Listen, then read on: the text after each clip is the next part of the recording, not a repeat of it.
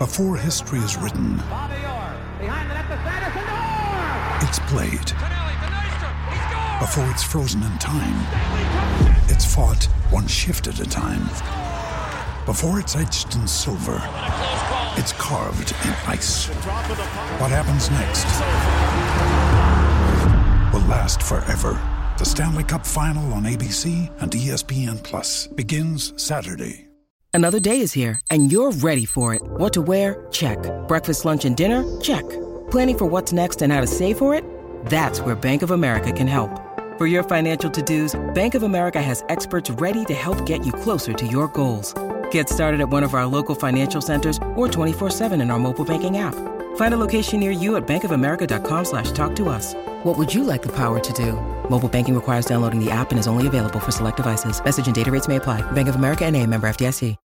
When you need mealtime inspiration, it's worth shopping Kroger, where you'll find over 30,000 mouth-watering choices that excite your inner foodie. And no matter what tasty choice you make, you'll enjoy our everyday low prices, plus extra ways to save, like digital coupons worth over $600 each week. You can also save up to $1 off per gallon at the pump with fuel points. More savings and more inspiring flavors make shopping Kroger worth it every time. Kroger, fresh for everyone. Fuel restrictions apply. Hello and welcome to Blancas Podcast. I'm your host Yash Thakur, and today, once again, I'm joined by Kanita to discuss Real Madrid's Copa de la Reina game against Fundación Albacete. So we'll get into that. We'll discuss the lineups, we'll discuss the tactics that went into it, and we'll discuss everything surrounding the quote-unquote drama surrounding Copa de la Reina at the moment. But before we get into all of that, how are you doing, Kanita?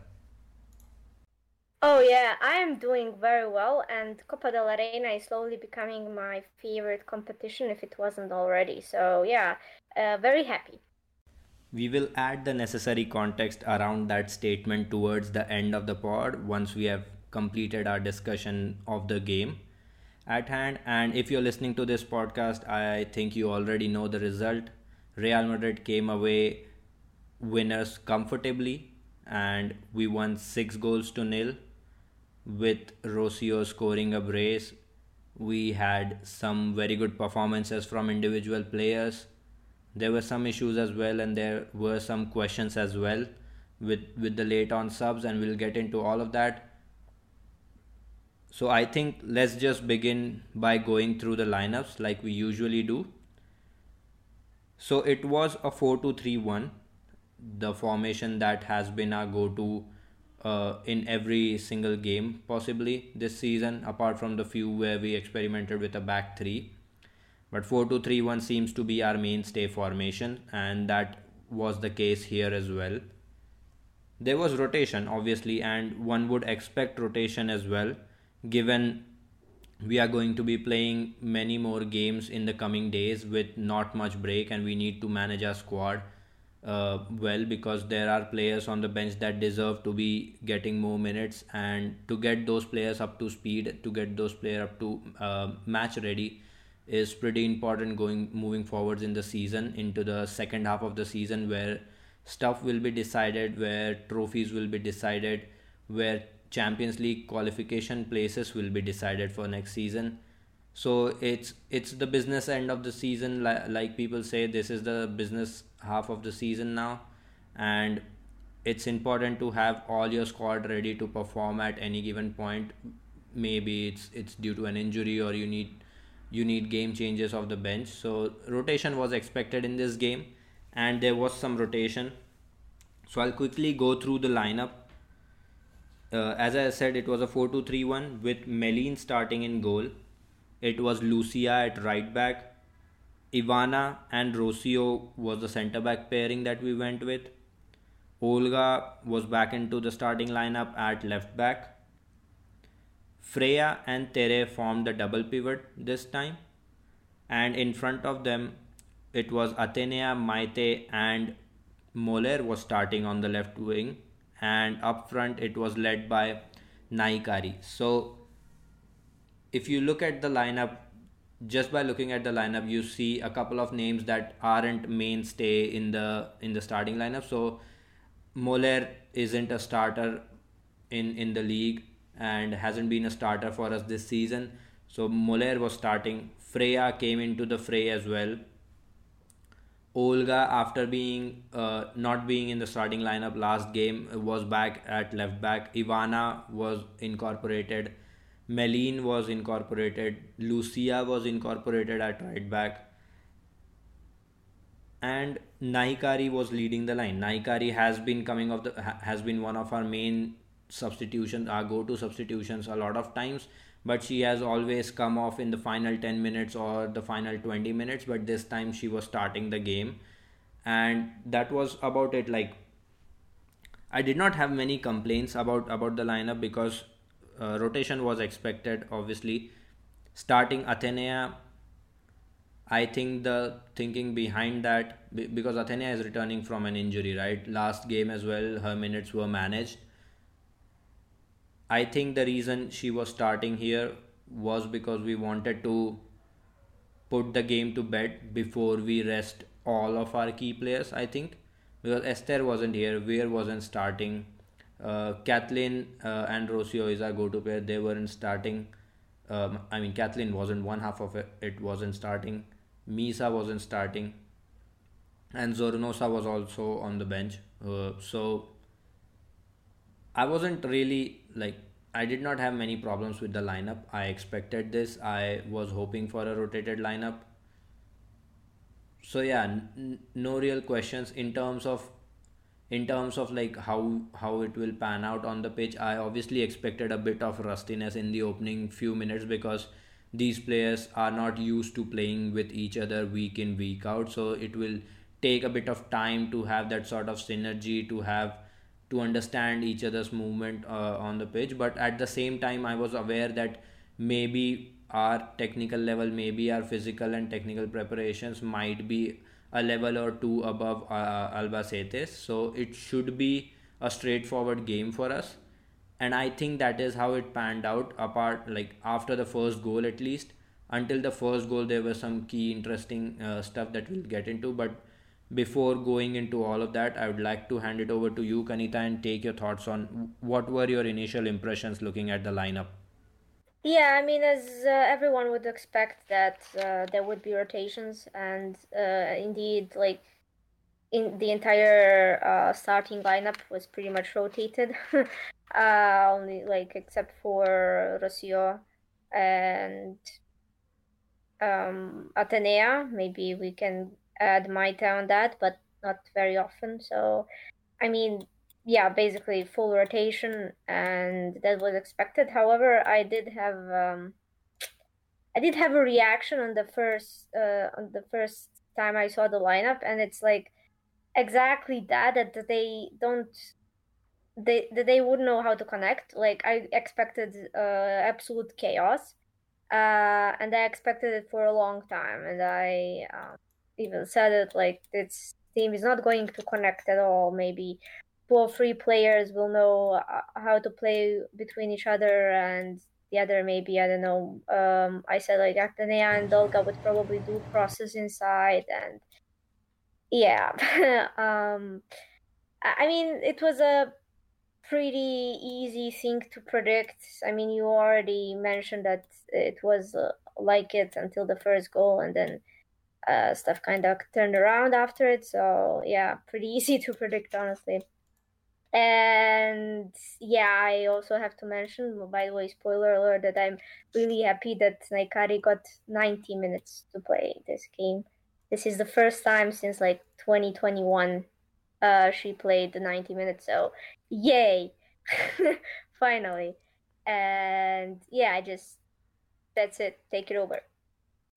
Yeah, we are talking about 2021 as if it was like 3 years ago or something, but yeah, I get the point. I get the point that Naikari hasn't been a starter and hasn't been getting regular first team starts rather, despite her performances whenever she has gotten time on the pitch. But yeah, we'll get into that. We'll get into her performance as well. But yeah, before that, Albacete were in a 3-4-1-2 sort of formation, and it was very interesting the way they approached the game and how it affected our build up, how their setup on the goal kicks affected us, how they were able to like create initial chances in the opening 40 minutes of the game. It was pretty interesting. So the 3-4-1-2, I mean, okay, let's get into the opening first minutes, and then I'll get into how Albacete were playing on goal kicks and how they were actually trying to press us high and try to cause turnovers. So opening few minutes, in the first minute itself, Atenea goes on a run, and immediately we can see a few things that would be the general overall theme of the game. I feel we see the disparity in the technical level that we briefly touched upon, because Atenea had space on her hand in the first minute. She was able to run at the defense, and she was able to get into the final third pretty easily. Then in the ninth minute, we have our first shot, which comes from a similar sort of situation, with Atenea picking up the ball on the right, carrying it forwards a little bit, and then taking the shot from a very tight angle, which was saved, and it went out for a corner. So in the opening first 5-10 minutes, we could see that an overall general trend was developing, where Albacete were doing some very good stuff, but there was also, whenever one of our players would get on the ball, there was a clear disparity in the technical level. Like Moller, when she got on the ball in the 10th minute, I feel she was able to display her skillful nature on the ball, which we haven't been able to see a lot, but we know that she is technically skilled on the ball. She can beat a player in 1v1 situations based off her skills. So we saw a couple of shoulder drops. We saw a couple of those bits in the opening 10 minutes, and it felt like this is how the game is going to pan out. But we had to wait a lot to get our first goal, and in between that time, I feel like it's worth mentioning what Albacete's plan was and what they were trying to do that caused us the problem. In the second in the second half, the game completely unraveled. We'll get into that, what were the reasons for that. But until our first goal, at least, I think Albacete did a very good job. So their 3-4-1-2, as I initially touched upon, it was a very aggressive setup, especially on our goal kicks. So on our goal kicks, the way we build is we have our two center backs splitting wide either side of our goalkeeper, and we either pass it to one of our center backs, and then it goes through a full back, or a midfielder takes over and spreads it out, and that is how we try to build from the back, or we just play long if nothing else is working. So what Albacete did was, since they had a 4-1-2 sort of 4-1-2 shape in their defensive setup, what it meant was the wing backs would push really really high up. They would be very aggressive in their positioning. They would man mark our respective full backs. So that's two players out as passing options initially from the goal kicks. Then their front two of Martinez and Roldan, I think number 17 and number 11, they would be marking the center backs on either side of the goalkeeper. They will be closely following each. So those two options are again out. Then the number 10, or the sort of creative or link player playing behind these two forwards, which was number 9, Carla Bautista. she would be on one of our midfielders, and the rest of the two midfielders in their 3-4-1-2 would pick up the other two midfielders. So that meant all of the immediate passing options on the pitch from goal kicks were taken out of the game. So it forced either for us to go long, which would mean we would have to win the header or win the second ball. And with the way Albacete were set up, they always had close access to the ball.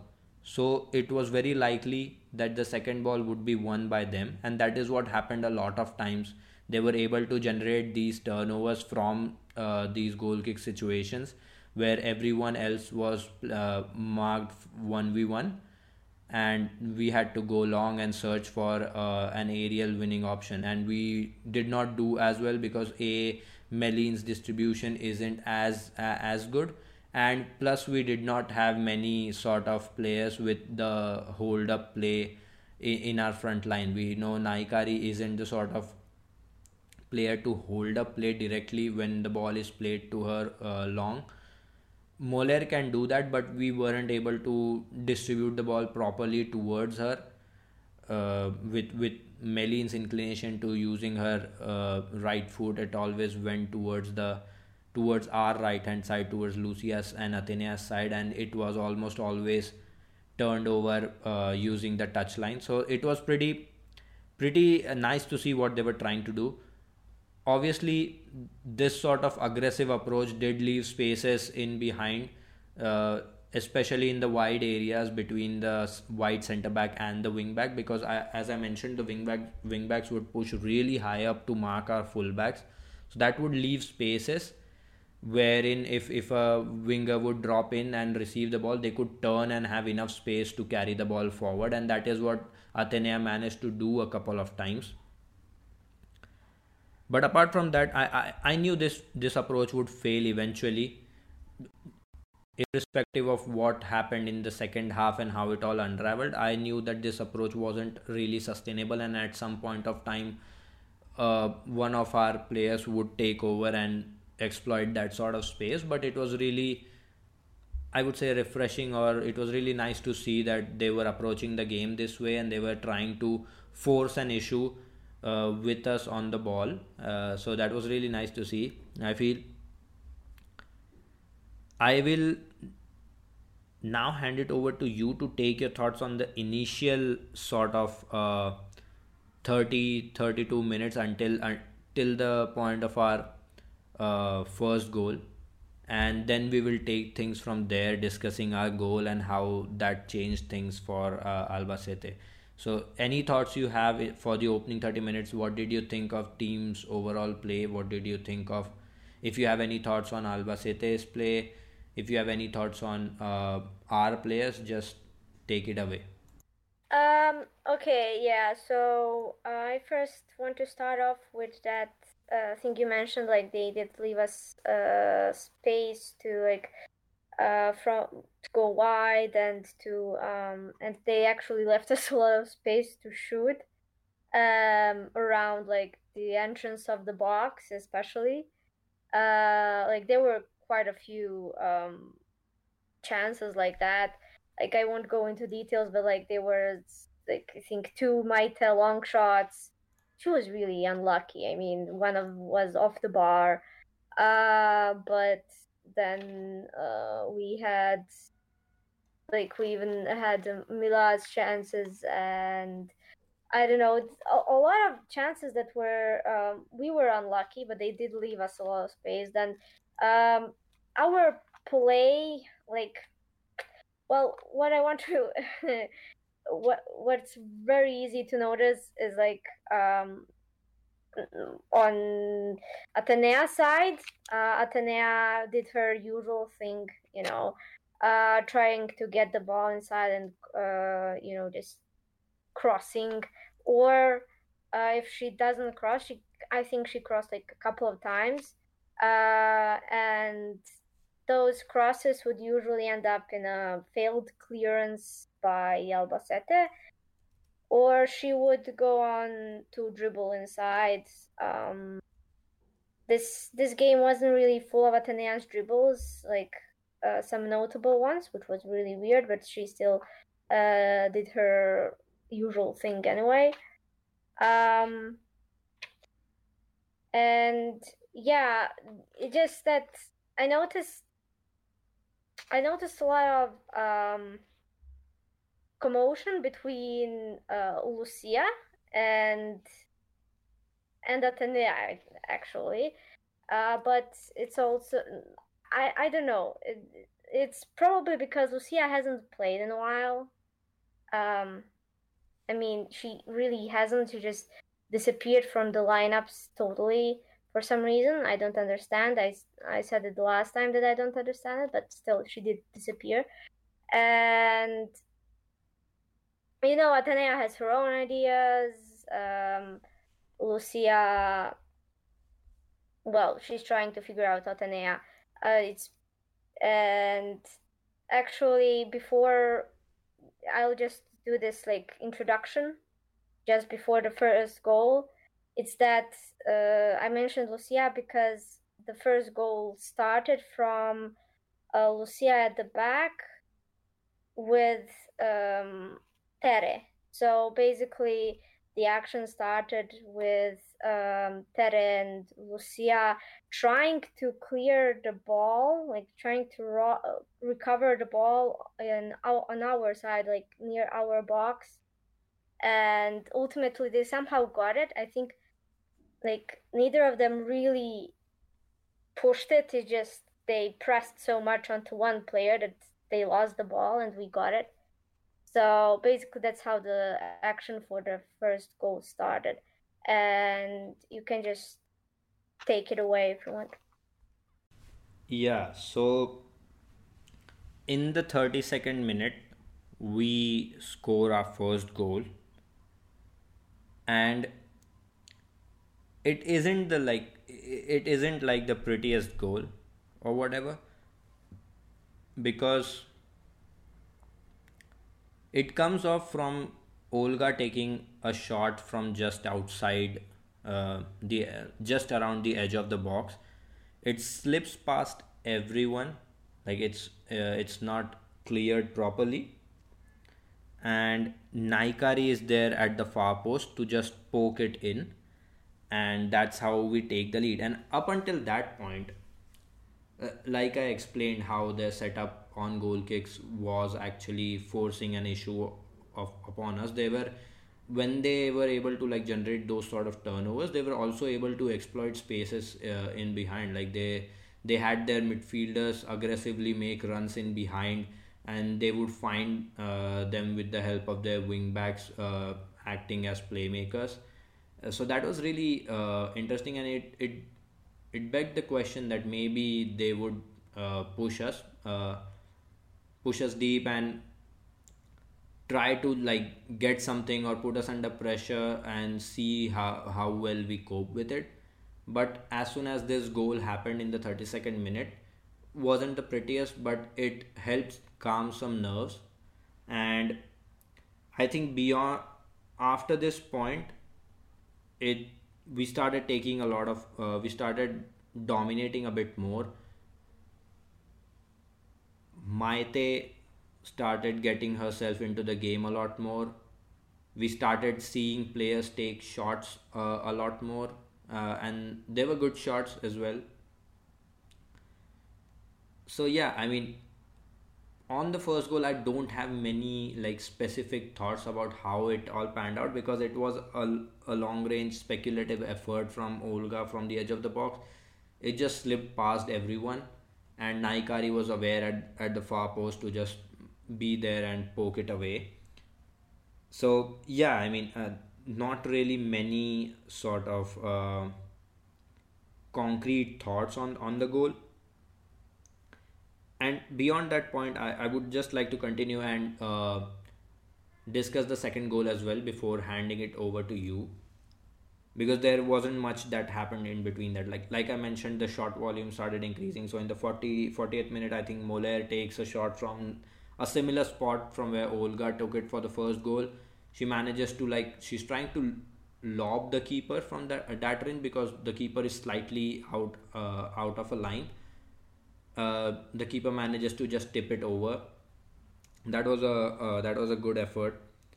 We started seeing a lot of work being done by Naikari in terms of actually linking a play by playing those sort of layoffs. And then we have our second goal in the 45th minute. So what happens is, I think it comes from a corner that's like half cleared.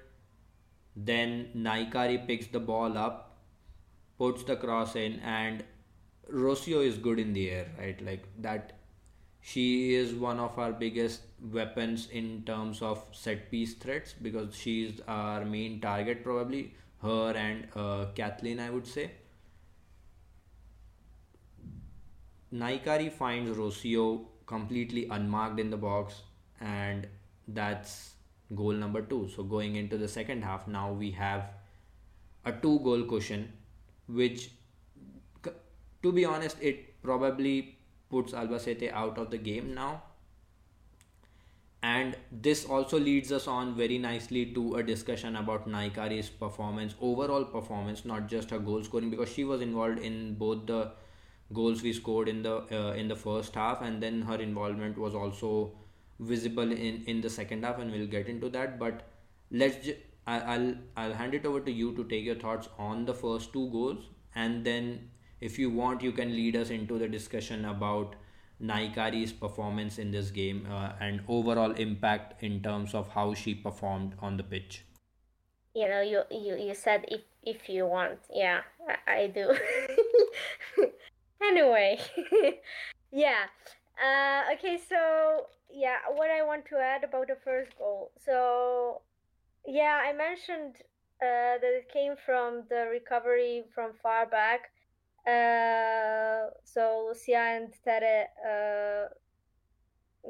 take it, and then Tere just sends the ball to the middle, like just to clear it, and there wasn't really anyone ready there, like not Albacete players, not our players, and Naikari was pulled on the right wing, like she was waiting for Tere to pass on the right wing because she was like there on the right hand side, like at the right back, so she maybe expected it. And when Tere passed it to the middle, Naikari saw that and ran there. That she didn't get the ball. One Albacete player got the ball, but Naikari kept pressing. Like she didn't let the ball go back into our half, and then they made like 3 back passes due to her pressing. Then Mila joined her on the left wing pressing, and then just when she joined, Maite joined as well, and she managed to push it away from Albacete player back to Mila, and then basically a lot of stuff happened. So ultimately, it got to Olga, who shot it, and it was a pinball. I call it a pinball because Olga managed to hit 3 Albacete defenders somehow. I don't know. I don't know how. It was such a clear pinball shot, and then it ended up at Naikari's foot. Like that's wild. I like I just mentioned before that Maita had like 2 very pretty long shots. Um, she barely hit the bar once, and those didn't go in. And then when I'm talking about long shots, like yeah, there was one of Mila taking a shot, and it's like ended up being saved. It was a fantastic save. Yeah, it was just under the bar. And yeah, I was kind of mad that it didn't go in. And it just none of these chances to like ended up in a goal. Like they were really maybe they were unlucky. I don't know. We end up being unlucky along a lot, like a lot. There was also a Terra shot that was like right outside the box. It was just wide, and that goal goes in. That goal goes in. So yeah, I also want to add one interesting action that was, I think, sent. I don't know, probably Lucia. It was sent from our right back. It was probably Lucia or Tere there. I don't know who was, but it was sent to Naikari, who was on the right wing then, and Mila was running on the center. Tere, oh yeah, it wasn't Tere then sending it. So Tere was running right behind Mila.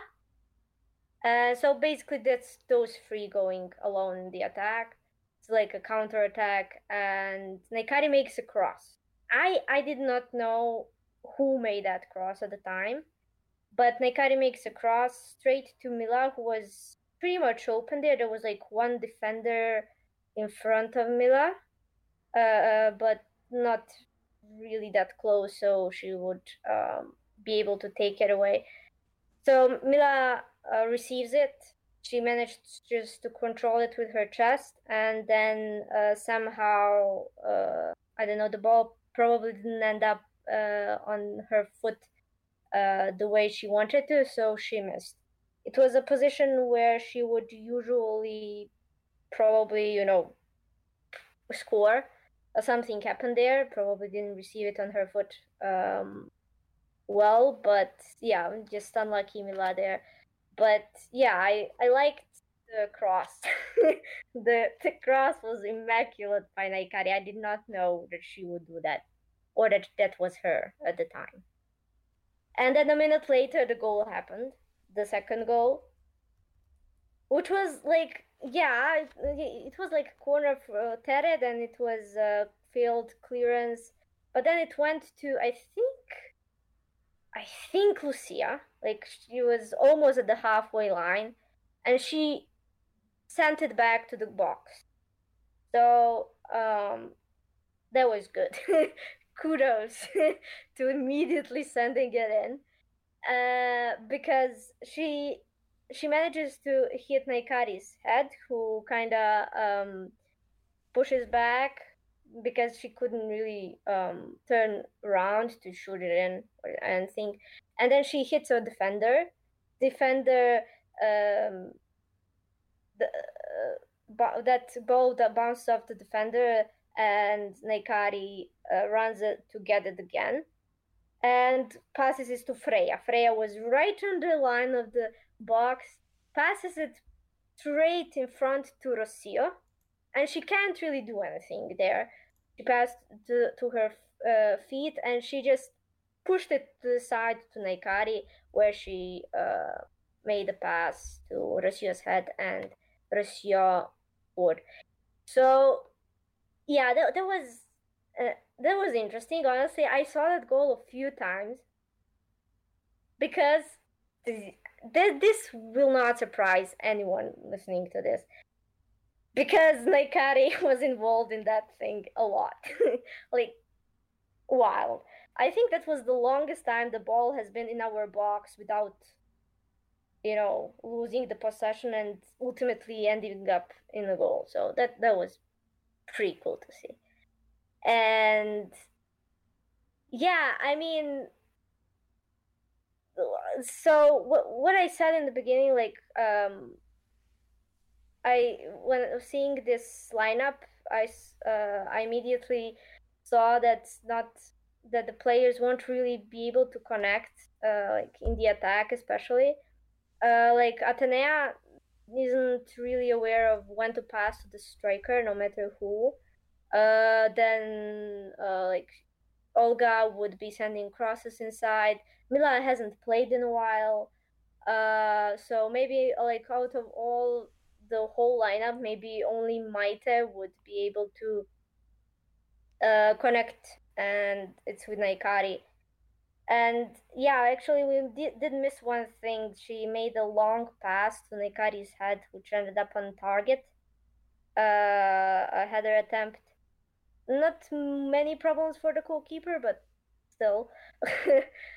um, and I mean these things that Naikari is usually good at, like moving the ball. The action is more obvious in the second half, probably due to this, factor of the lineup. She isn't a starter either, but players like Maite or later Weir understand her. So yeah, like players who are more involved in the attack maybe want the ball more. I don't know, but yeah, it's. I mean, when she gets the ball, she would just shoot it to the front. Like somehow push it to the front. Mila pushed it once from her from like the middle of the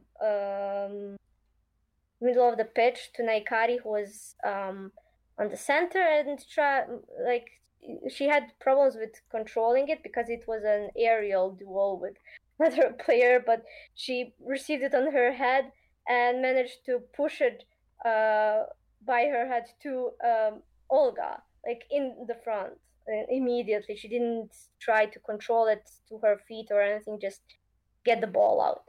And that's usually what she does. Like, she's not a fast player. Maybe she's one of our slowest players we have. And she's a striker, like she's number 9, so it's not usually what you would expect. But when she plays, the ball does move fast. Like, not necessarily with her, but the ball goes and continues going and just never stops in one place. So, and yeah, I cannot emphasize enough that one cross to Mila, like, yeah, I liked it. So I don't know, just I'll hand it over to you because yeah, I think this is the smarter thing to do. So just take it away. Yeah, so I was expecting you to go pretty elaborate on that, and you didn't disappoint. But yeah, I think that performance deserves a discussion about Naikari's overall skill set, because what Naikari brings to the table is different from what Esther offers, and she does things in a way that is uh, distinctly different in the way the same things are achieved by Esther, because Esther likes to get on the ball a lot more. She likes to keep hold of the ball, whereas with Naikari, it's her sharp movements and that slight layoff that she does.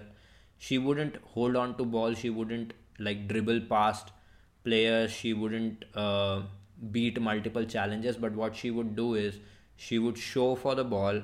She would quickly find an outlet, and she would immediately turn and attack the space that has been vacated by somebody trying to closely follow her. And that has been her strength ever since her Real Sociedad days, because those sharp, quick movements is what made her the sort of goal scorer that she is.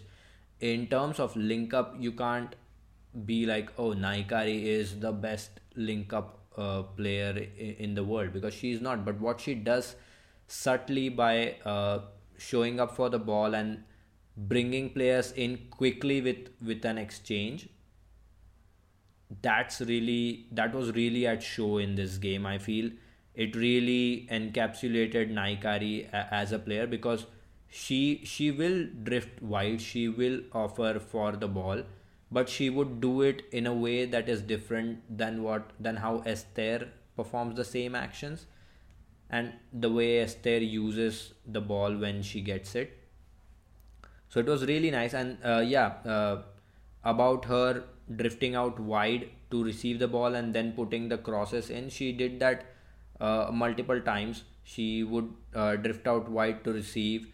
That particular cross that you are talking to Moller Anson was really really nice, like very well weighted, very well timed, and it it should have probably been a goal, but it was tough bringing the ball down on your chest and then going at it on the half volley. So it's understandable she didn't manage to get it off very well. But I feel I feel this performance really underlined what Naikari can bring to the overall game when used in the correct way, because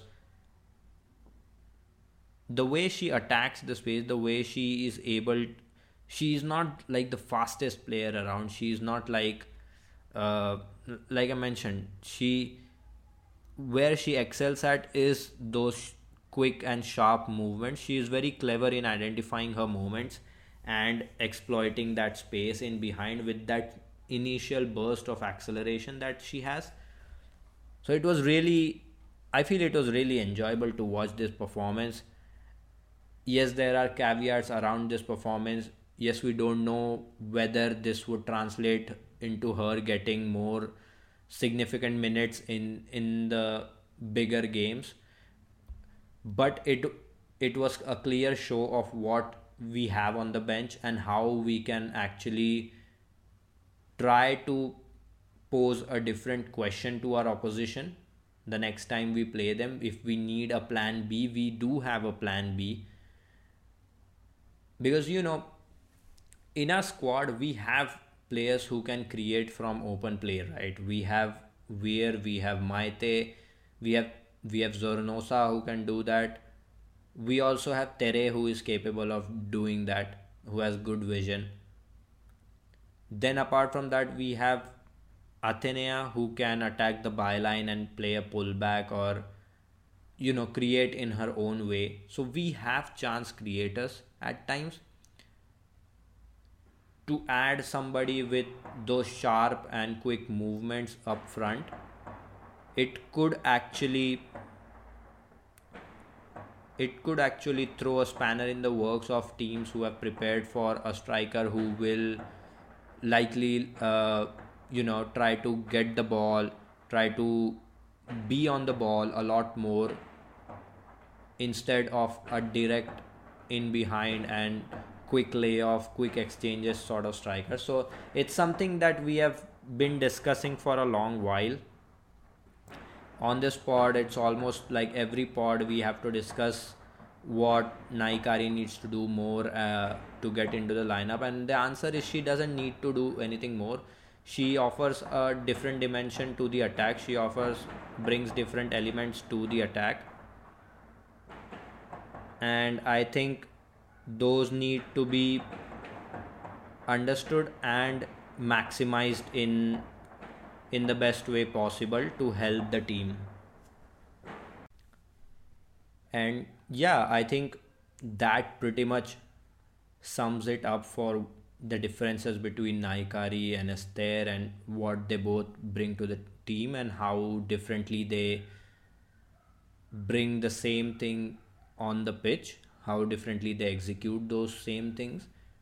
So I'm pretty sure this discussion is going to resurface again, or there will be the same discussion rehashed at some point of time in the future again. But I think it's a good point to now move on to the second half, because there wasn't much that happened in the first half. We have discussed the second goal as well. So we went into the second half with a 2-goal lead, right? So what I was expecting is now the game probably looks like we looked much better since our first goal. I was like, now is the time to probably rotate further and just bring on the kids, bring on Paula Partido, bring on Carla Camacho, let them have the minutes, rest the players that don't need to be on the pitch, and essentially, and just and by essentially I mean like Atenea could have been rested much before. Paula Partido could have gotten more minutes. But yeah, not getting into that like immediately. We begin the second half with two substitutions. We bring on Carla Camacho. Moller goes off. We bring on Zornosa for Freya. So before we get into discussion about the second half, I think it's also worth mentioning talking about Moller's performance, because she did well on the left flank. Now again, I have been pretty vocal about Moller's best role being in a sort of front two, and I still think that is true despite this performance on the left wing, because a lot of what she was doing was drifting inside as well, so she was operating from those sort of half spaces. And I think one of the key detriments against her in terms of Toril is that Toril likes to have his wingers be wide. Like, that is how we have naturally played a lot of times. And I think we saw some very good moments with her on the ball. There were those neat little shoulder drops that would completely beat the player. There were those skillful inside of the foot touches, skillful sort of back heels, sort of flicks. We saw all of that, and I think Moller is a good player. She could be very serviceable when used correctly. In this game, I think her physical level, her technical level was above the players that she was coming up against. It's taking nothing away from Moller's performance by any means. I don't mean to do that.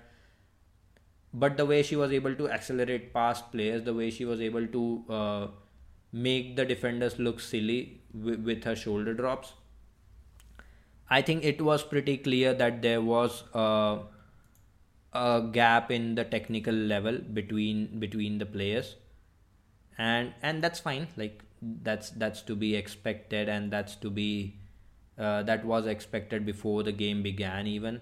So I'm not worried about that, but I think using this as a case for Moller to be starting on the left flank would be a bit of a reach, because what we saw still in terms of her actions, a lot of her actions came from those half spaces to central areas, and I think that is actually her best position, because whenever, in terms of dribbles as well, like, there were moments, yes, there were really, really good moments, but there were moments where she directly ran into trouble, because her dribbling style is very different from, let's say, Atenea's dribbling style, or like, players have different varied style in the way they like to beat the player. They could go on the outside, they could go on the inside, they could do multiple sorts of things. Like, let's not get into a discussion about various styles of dribbling, but there's clearly a difference between the way Moller likes to take on her players with the way, let's say, Atenea likes to do it, and in the way they like to target the zones when they beat their players is also different.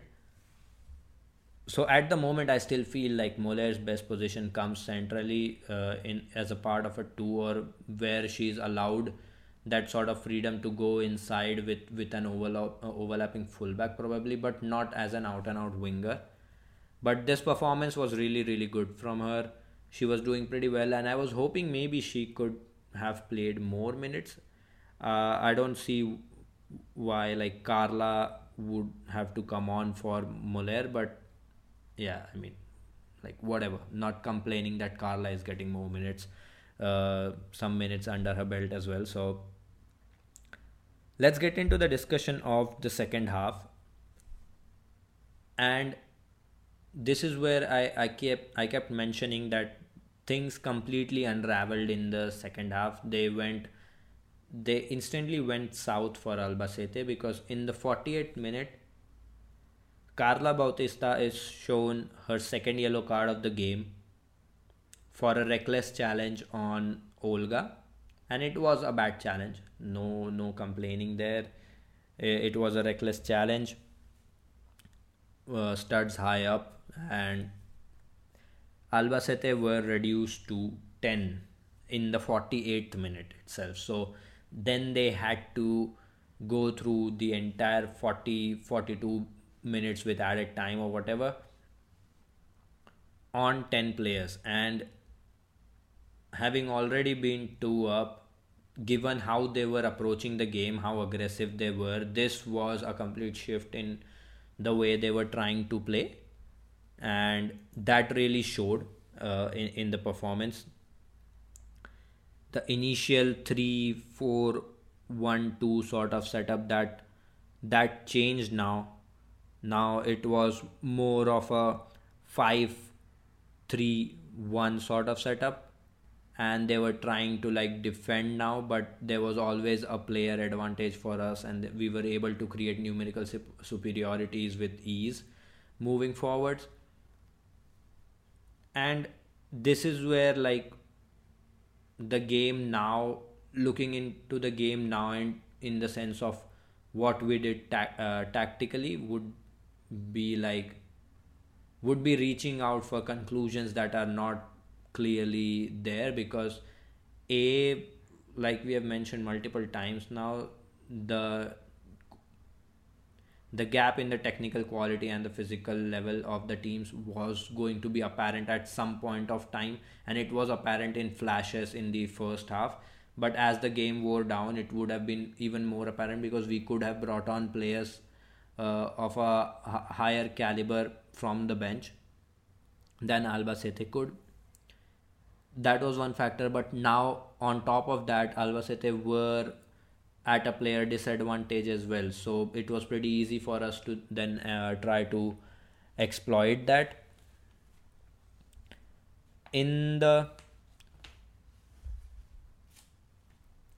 I think beyond this, we managed to get a flurry of shots, especially like after the 75th sort of minutes.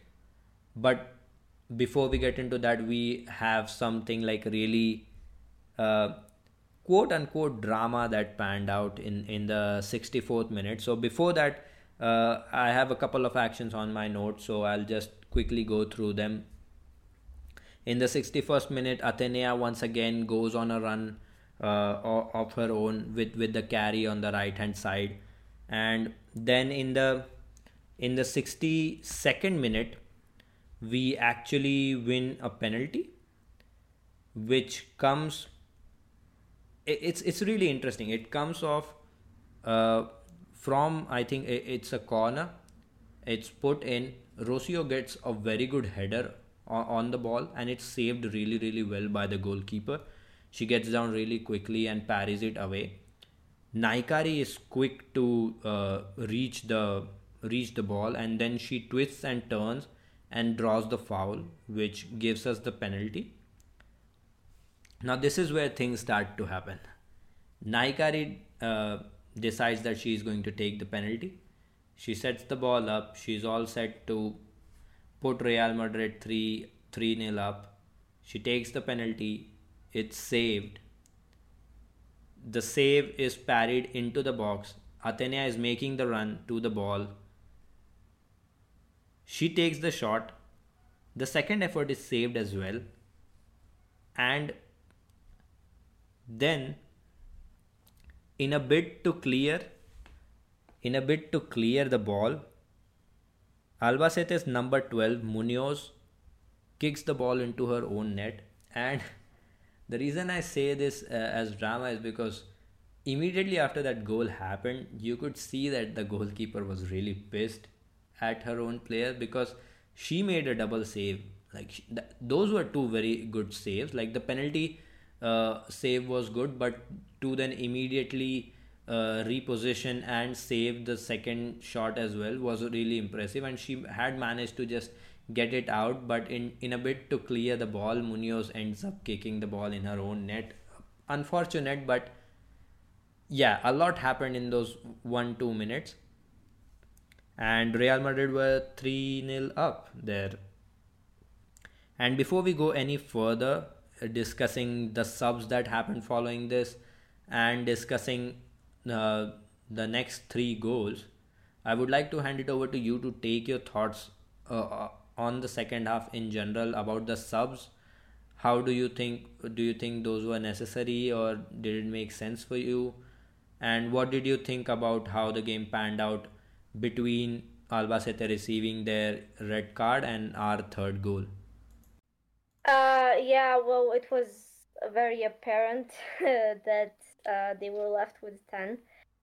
But to be honest, I actually forgot they had 10 on pitch because um, I remembered only when they showed the highlights of the game, and then they showed the tackle and the red card, and I said, "Oh, right, they had one player less." Then this explains a lot. Like, yeah, weird realization, I know, right? But yeah, there was definitely a lot of shots taken in the I it just everyone kind of took a shot. It just Nekari receiving a ball and turning, shooting it not very well. It was over. Sonosa shooting that one, which was pretty weak and offsides as well. Then Rocio was really on fire. Like she was like Tere's corners and Rocio being positioned right at the goal. Great stuff. Honestly, I think that Rocio was right at the goal, like maybe not even a meter away from the goal. In those, like, there were two instances where Tere would take the corner and Rocio was positioned there, and Tere takes them like very close to the goal. Like she manages to curve that ball, and yeah, there were like a couple of saves from the goalkeeper. That's actually how the penalty happened. It's from one of those exact instances. Rocio's header was saved, or it was post. I'm not sure what happened there. It was a huge commotion before the ball escaped to Naikari for the foul. But yeah, basically, that's something very interesting that I noticed, and I'm pretty sure that they've been practicing a lot, especially with Tara trying to curve that ball in. Who knows? Maybe she manages an Olympic goal one day, because I noticed her taking corners the previous game. That like two corners were really close to becoming an own goal, an Olympic goal. So I mean, who knows? Maybe one day in the future, maybe one day very soon. I hope it happens. She deserves it at this point. um, then we like see a couple taconazos as well. Naikari, by the way, in 58th minute, and I failed to mention Maita's taconazo in the first half. Just for the record, 42nd minute, it was to Mila on the right, on the left wing. Just so you know, I forgot to add that, so you should watch it. And yeah, I mean, the penalty is the weirdest thing ever. I mean, I really wouldn't want to be in that goalkeeper's skin, because you know the ball was shot in and everyone was confused, but only the goalkeeper was pissed. I mean, and Herrero, who shot it inside, was obviously ashamed. So those were the only two reactions that weren't just confusion. Everyone else, like the other 19 players on the pitch, were confused. Like our players weren't even celebrating, just yay, like 3-0. Wow, great. Albacete was just like done with it, and the goalkeeper was about to murder her own player. So it really be your own. It just I don't know. You did say it well. It was drama because who would have thought that that penalty would have taken 3 shots and that it would end up in an own goal. So yeah, certainly what a game. What a game. So yeah, take it away. Yeah, so beyond this, I think the one major point of discussion is, so this happens, a sort of dramatic, quote unquote dramatic goal. In the 69th minute, we make a double substitution. We bring on Weir and Partido to replace Maite and Atenea. Now, Atenea going off makes sense. She is just coming off of injury and her minutes needs to be managed because we have some pretty big games coming up and we need her to be there to be the difference maker. Maite has been a sort of mainstay of the bench, and she getting the rest makes sense as well. What doesn't make sense for me is we are 3-0 up against Albacete. The game is almost done. Albacete are down to 10. I don't think there is a chance of them making a sort of comeback from that point on. So I was like, was Caroline Weir really necessary? Because let's be real, like Caroline Weir is probably one of the first names on the team sheet, right, in every single game. She plays every single game that we play. She is the difference maker in almost every single game she plays. And if we get further into this game, she comes on and in the 20 minutes she picks up 3 assists, which, yeah, I mean, there's a caveat that we had a player advantage over them. But still, like, when the way she was operating, the way she was gliding with the ball, the way she was sliding in between the lines, receiving, turning, carrying the ball while fending off challenges, playing the pullback and finding players on the run or in the box, it clearly showed like she was operating at another level in terms of whatever was happening on the pitch. Like, it was clearly a mismatch at that point of time, especially with Weir. It was a mismatch before as well, but with Weir it was just ridiculous to see the difference. And let's just get into all 3 sort of goals beyond this point and get through them and get to the other major points of discussion, I feel. So in the 78th minute, we score our 4th goal. Rocio has her brace, and this one again comes from a corner taken shot. Weir puts the cross in, and Rocio is completely unmarked in the box. Nobody is picking her up. She has all the time in the world. She puts the ball away. Real Madrid 4, Albacete 0. Then we make a sub in the 79th minute. We bring on Suava for Olga. Olga gets to play 80 minutes, goes off, fine. In the 82nd minute, it's again Weir picking up the ball, fending off some challenges. I think it's Naikari picking up the ball on the right. Then she moves inside the box and plays a cutback. Weir receives it. Weir further drives towards the byline and plays a pullback, which Zornosa attacks from outside the box with a run and scores. That's Real Madrid 5, Albacete 0. In the 86th minute again, Caroline Weir once again picks up the ball, fends off challenges, moves into the box, plays the ball across, and it's Paula Partido picking up the ball. She plays a neat little exchange with Caroline Weir. I'm sorry. She plays a ball through in behind for Caroline Weir, and then continues her run inside the box. Weir is good enough to spot that run. She pulls the ball back, and Paula Partido toe pokes it, and it goes past the goalkeeper, and that's six for Real Madrid and nil for Albacete. And in those three goals that were scored after Caroline Weir came on, she was involved in all three of those, creating all three of those. So in 20 minutes, she picked up three assists to her name. I don't know. It was a ridiculous. It's a ridiculous thing to say. It was clearly a mismatch at that point. Like she was just toying around with players. Nobody could touch her on the pitch.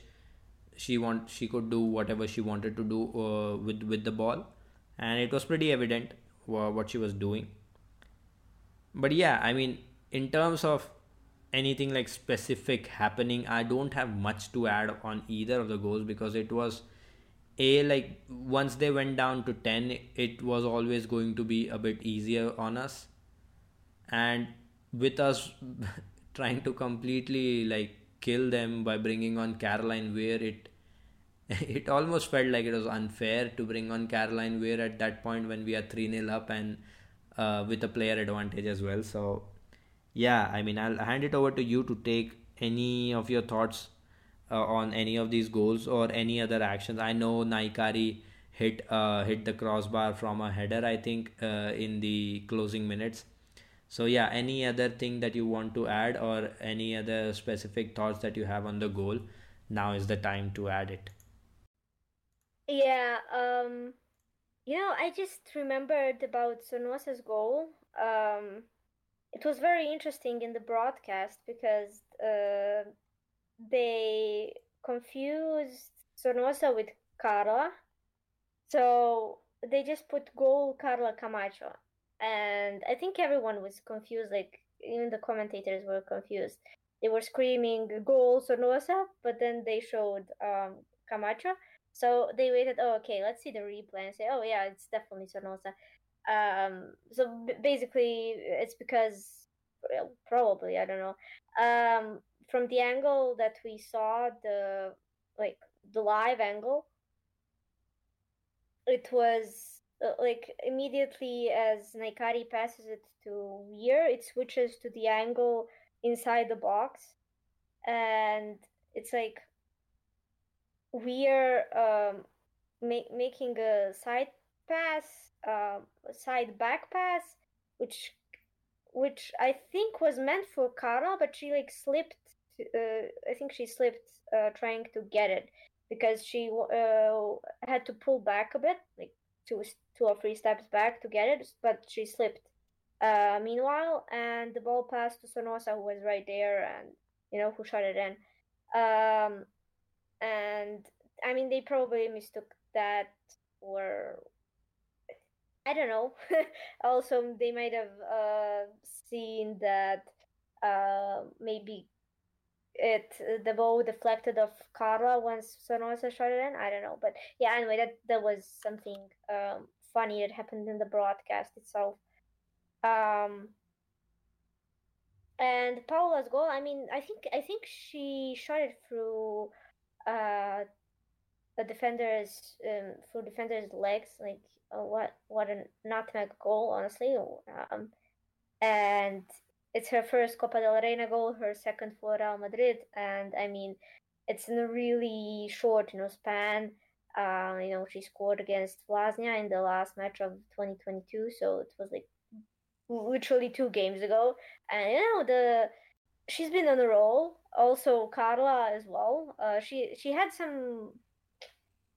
one header attempt. I don't know who it came from. I think Weir passed it. It was in 74th minute, and Carla was, well, it was a pretty wild attempt, honestly, because Carla was pretty far away from the goal. Maybe like it was definitely more than 11 meters. But yeah, it went just wide and on the far post, and honestly, good attempt. also, Carla trying to get that ball, but slipping as well. She also had some good like random moments as well. Like I remember her first touch, or maybe her one of her first touches, but her notable first touch like was like 2 minutes into the first half, the second half, sorry. um, she made a fantastic recovery against two Albacete players in their own half. And she immediately pushed it to Sonosa, but Sonosa quickly loses the ball. But besides the point, I love that those little bits and pieces from Carla as well. And yeah, okay. So you mentioned, yeah, Weir wasn't okay. Weir really wasn't necessary, in terms of we didn't really need her to turn anything around because we were already obviously 3-0 up and everything. But we did see some interesting stuff, aside from the 3 assists she did, which is pretty wild, 3 assists in 20 minutes after getting subbed on. Wild. But I really enjoyed her combinations with Naikari and her being comfortable, like those two being comfortable with each other. Naikari pulling off 2 taquanazos with Weir. It just seemed all normal, like an everyday thing. Like we see it every day, but we don't really see it every day. We already said it. And Naikari even could have had like maybe one more assist with Weir as well.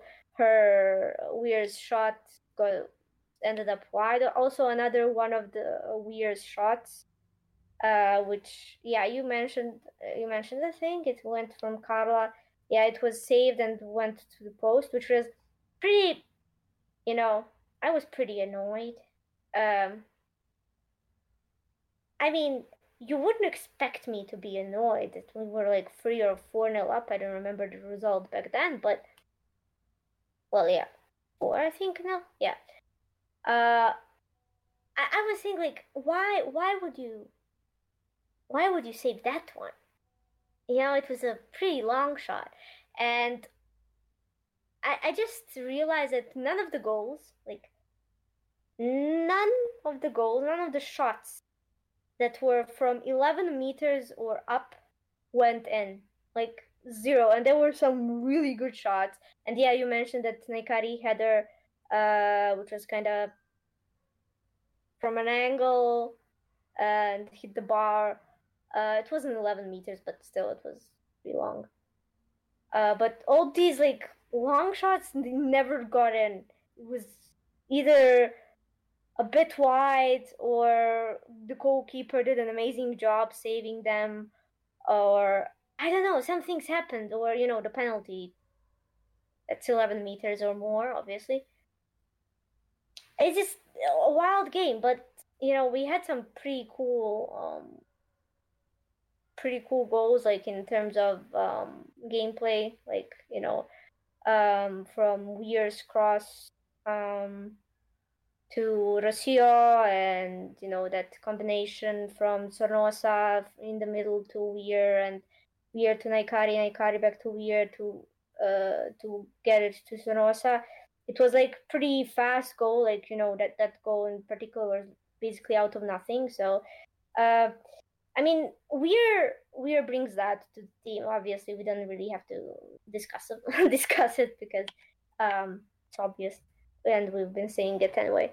And yeah, she wasn't really necessary, but I think it was really cool to see Weir, how Weir is comfortable, I don't know, with Naikari, and how she understood with Paula as well, because Paula got the ball a lot, especially from Sonosa, by the way. Like Sonosa passed to her a lot, and Weir and Paula also connected well, and which I loved. So yeah, a lot of pretty things in the second half.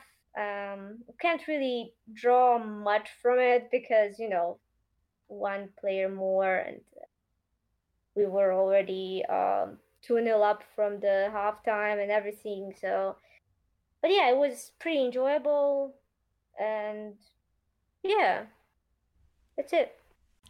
Yeah, I feel this was a good sort of a refreshing game, I would say, given how a lot of the times in the previous game we have been complaining about how we are playing on the pitch, how things are being on the pitch, the substitutions, the everything. It was a welcome change, I feel. Now it's been two games of 2023, we have won both. There are some big games coming up, so it's good to get some sort of positive momentum behind us now, and hopefully it translates to better performances on the pitch when we field our preferred 11, when we or positive changes in terms of how we utilize our squad. So it's something to keep an eye on. I think that pretty much sums it up for the game, unless you have something else to add about any individual performances from either Real Madrid or Albacete. Do you have anything to add, Kanita? Well, not really. I just want to give kudos to the goalkeeper. She was pissed the whole time, but she did a very good job. Actually, fantastic job on some things. So, I mean, kudos to her, even though, it's not really obvious when you look at the result, but still, especially kudos to her own nerves. And Yeah, so actually, I would like to highlight one or two players from Albacete. I think the number six did some really good work as a part of like their 3-4-1-2 scheme, as a part of one of their midfielders. She was pretty good. She made some really good runs in behind the back line as well. She was pretty active in the way she covered the space in midfield. So it was a nice performance, I think. So if you're following Albacete, you could probably pay attention to her. The goalkeeper, yes, she had some good moments, made some really good saves. The penalty save, the double save on the penalty was really nice. And yeah, I think that pretty much concludes it up for the game at hand. And I think we need to we need to address the sort of controversy or the sort of noise that is going around surrounding Copa de la Reina at the moment. So Barcelona, in the game against Osasuna in the Copa de la Reina, which they won 9-0 by the way, they actually fielded an ineligible player in Jaise. Jaise had been sent off in her previous game with Madrid CFF before she joined Barcelona this season. So she was ineligible to play in that game. Barcelona fielded her, and now Osasuna have, I think, filed a complaint against this, and they want Barcelona to be disqualified. Barcelona have obviously appealed this, and we are waiting any sort of conclusion on this matter. But I think that is potentially a very big news, because if Barcelona are out of the competition, Levante are already out. They lost to uh, Alhama, I think 5-3. Then Real Sociedad are also out.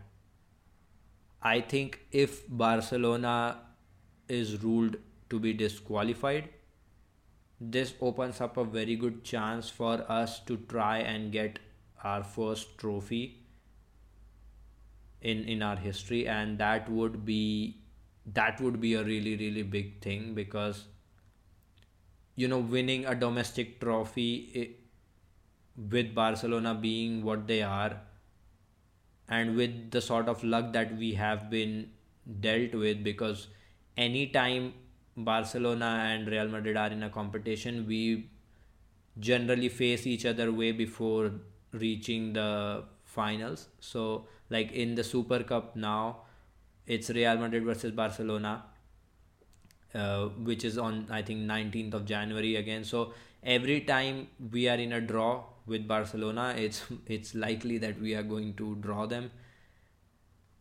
So it would potentially open up a very big door for us to, there will be that Copa de la Reina trophy in sights, and we would potentially favor ourselves to try and get that trophy, and it would be a massive moment if that happens. But we'll have to wait for the ruling of the court about if they are disqualified or not. Sometimes these matters can be tricky and teams can get away with it, so we'll have to see. We'll keep you updated about what the status is on that. In the next pod probably we'll know the confirmed status about it.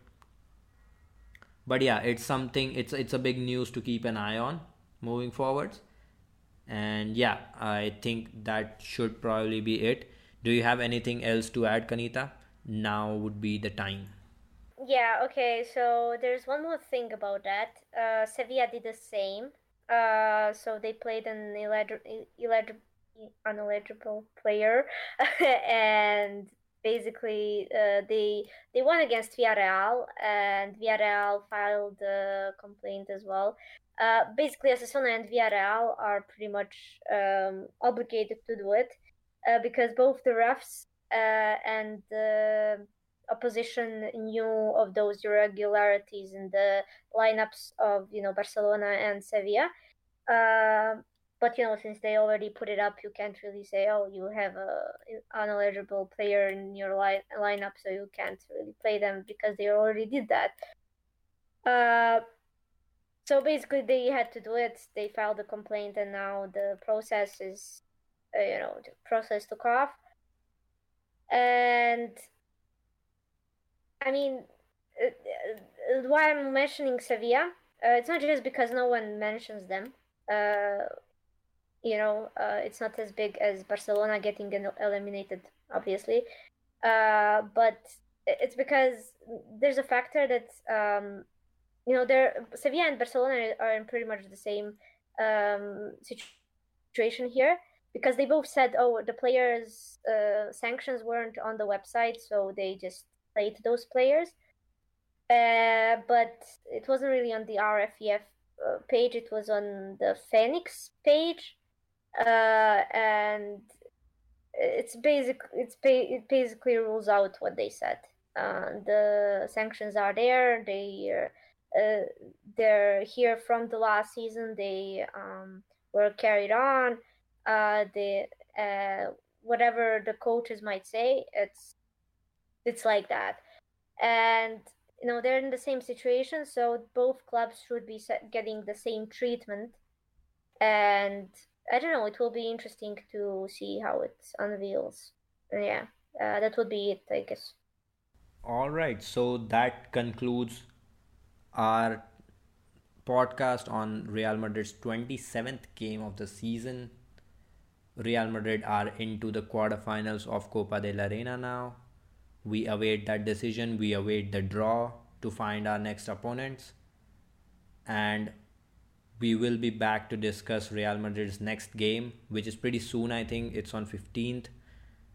So by the time you're hearing this, it's probably likely that we will soon be playing our next game. Our squad list for the next game will be out.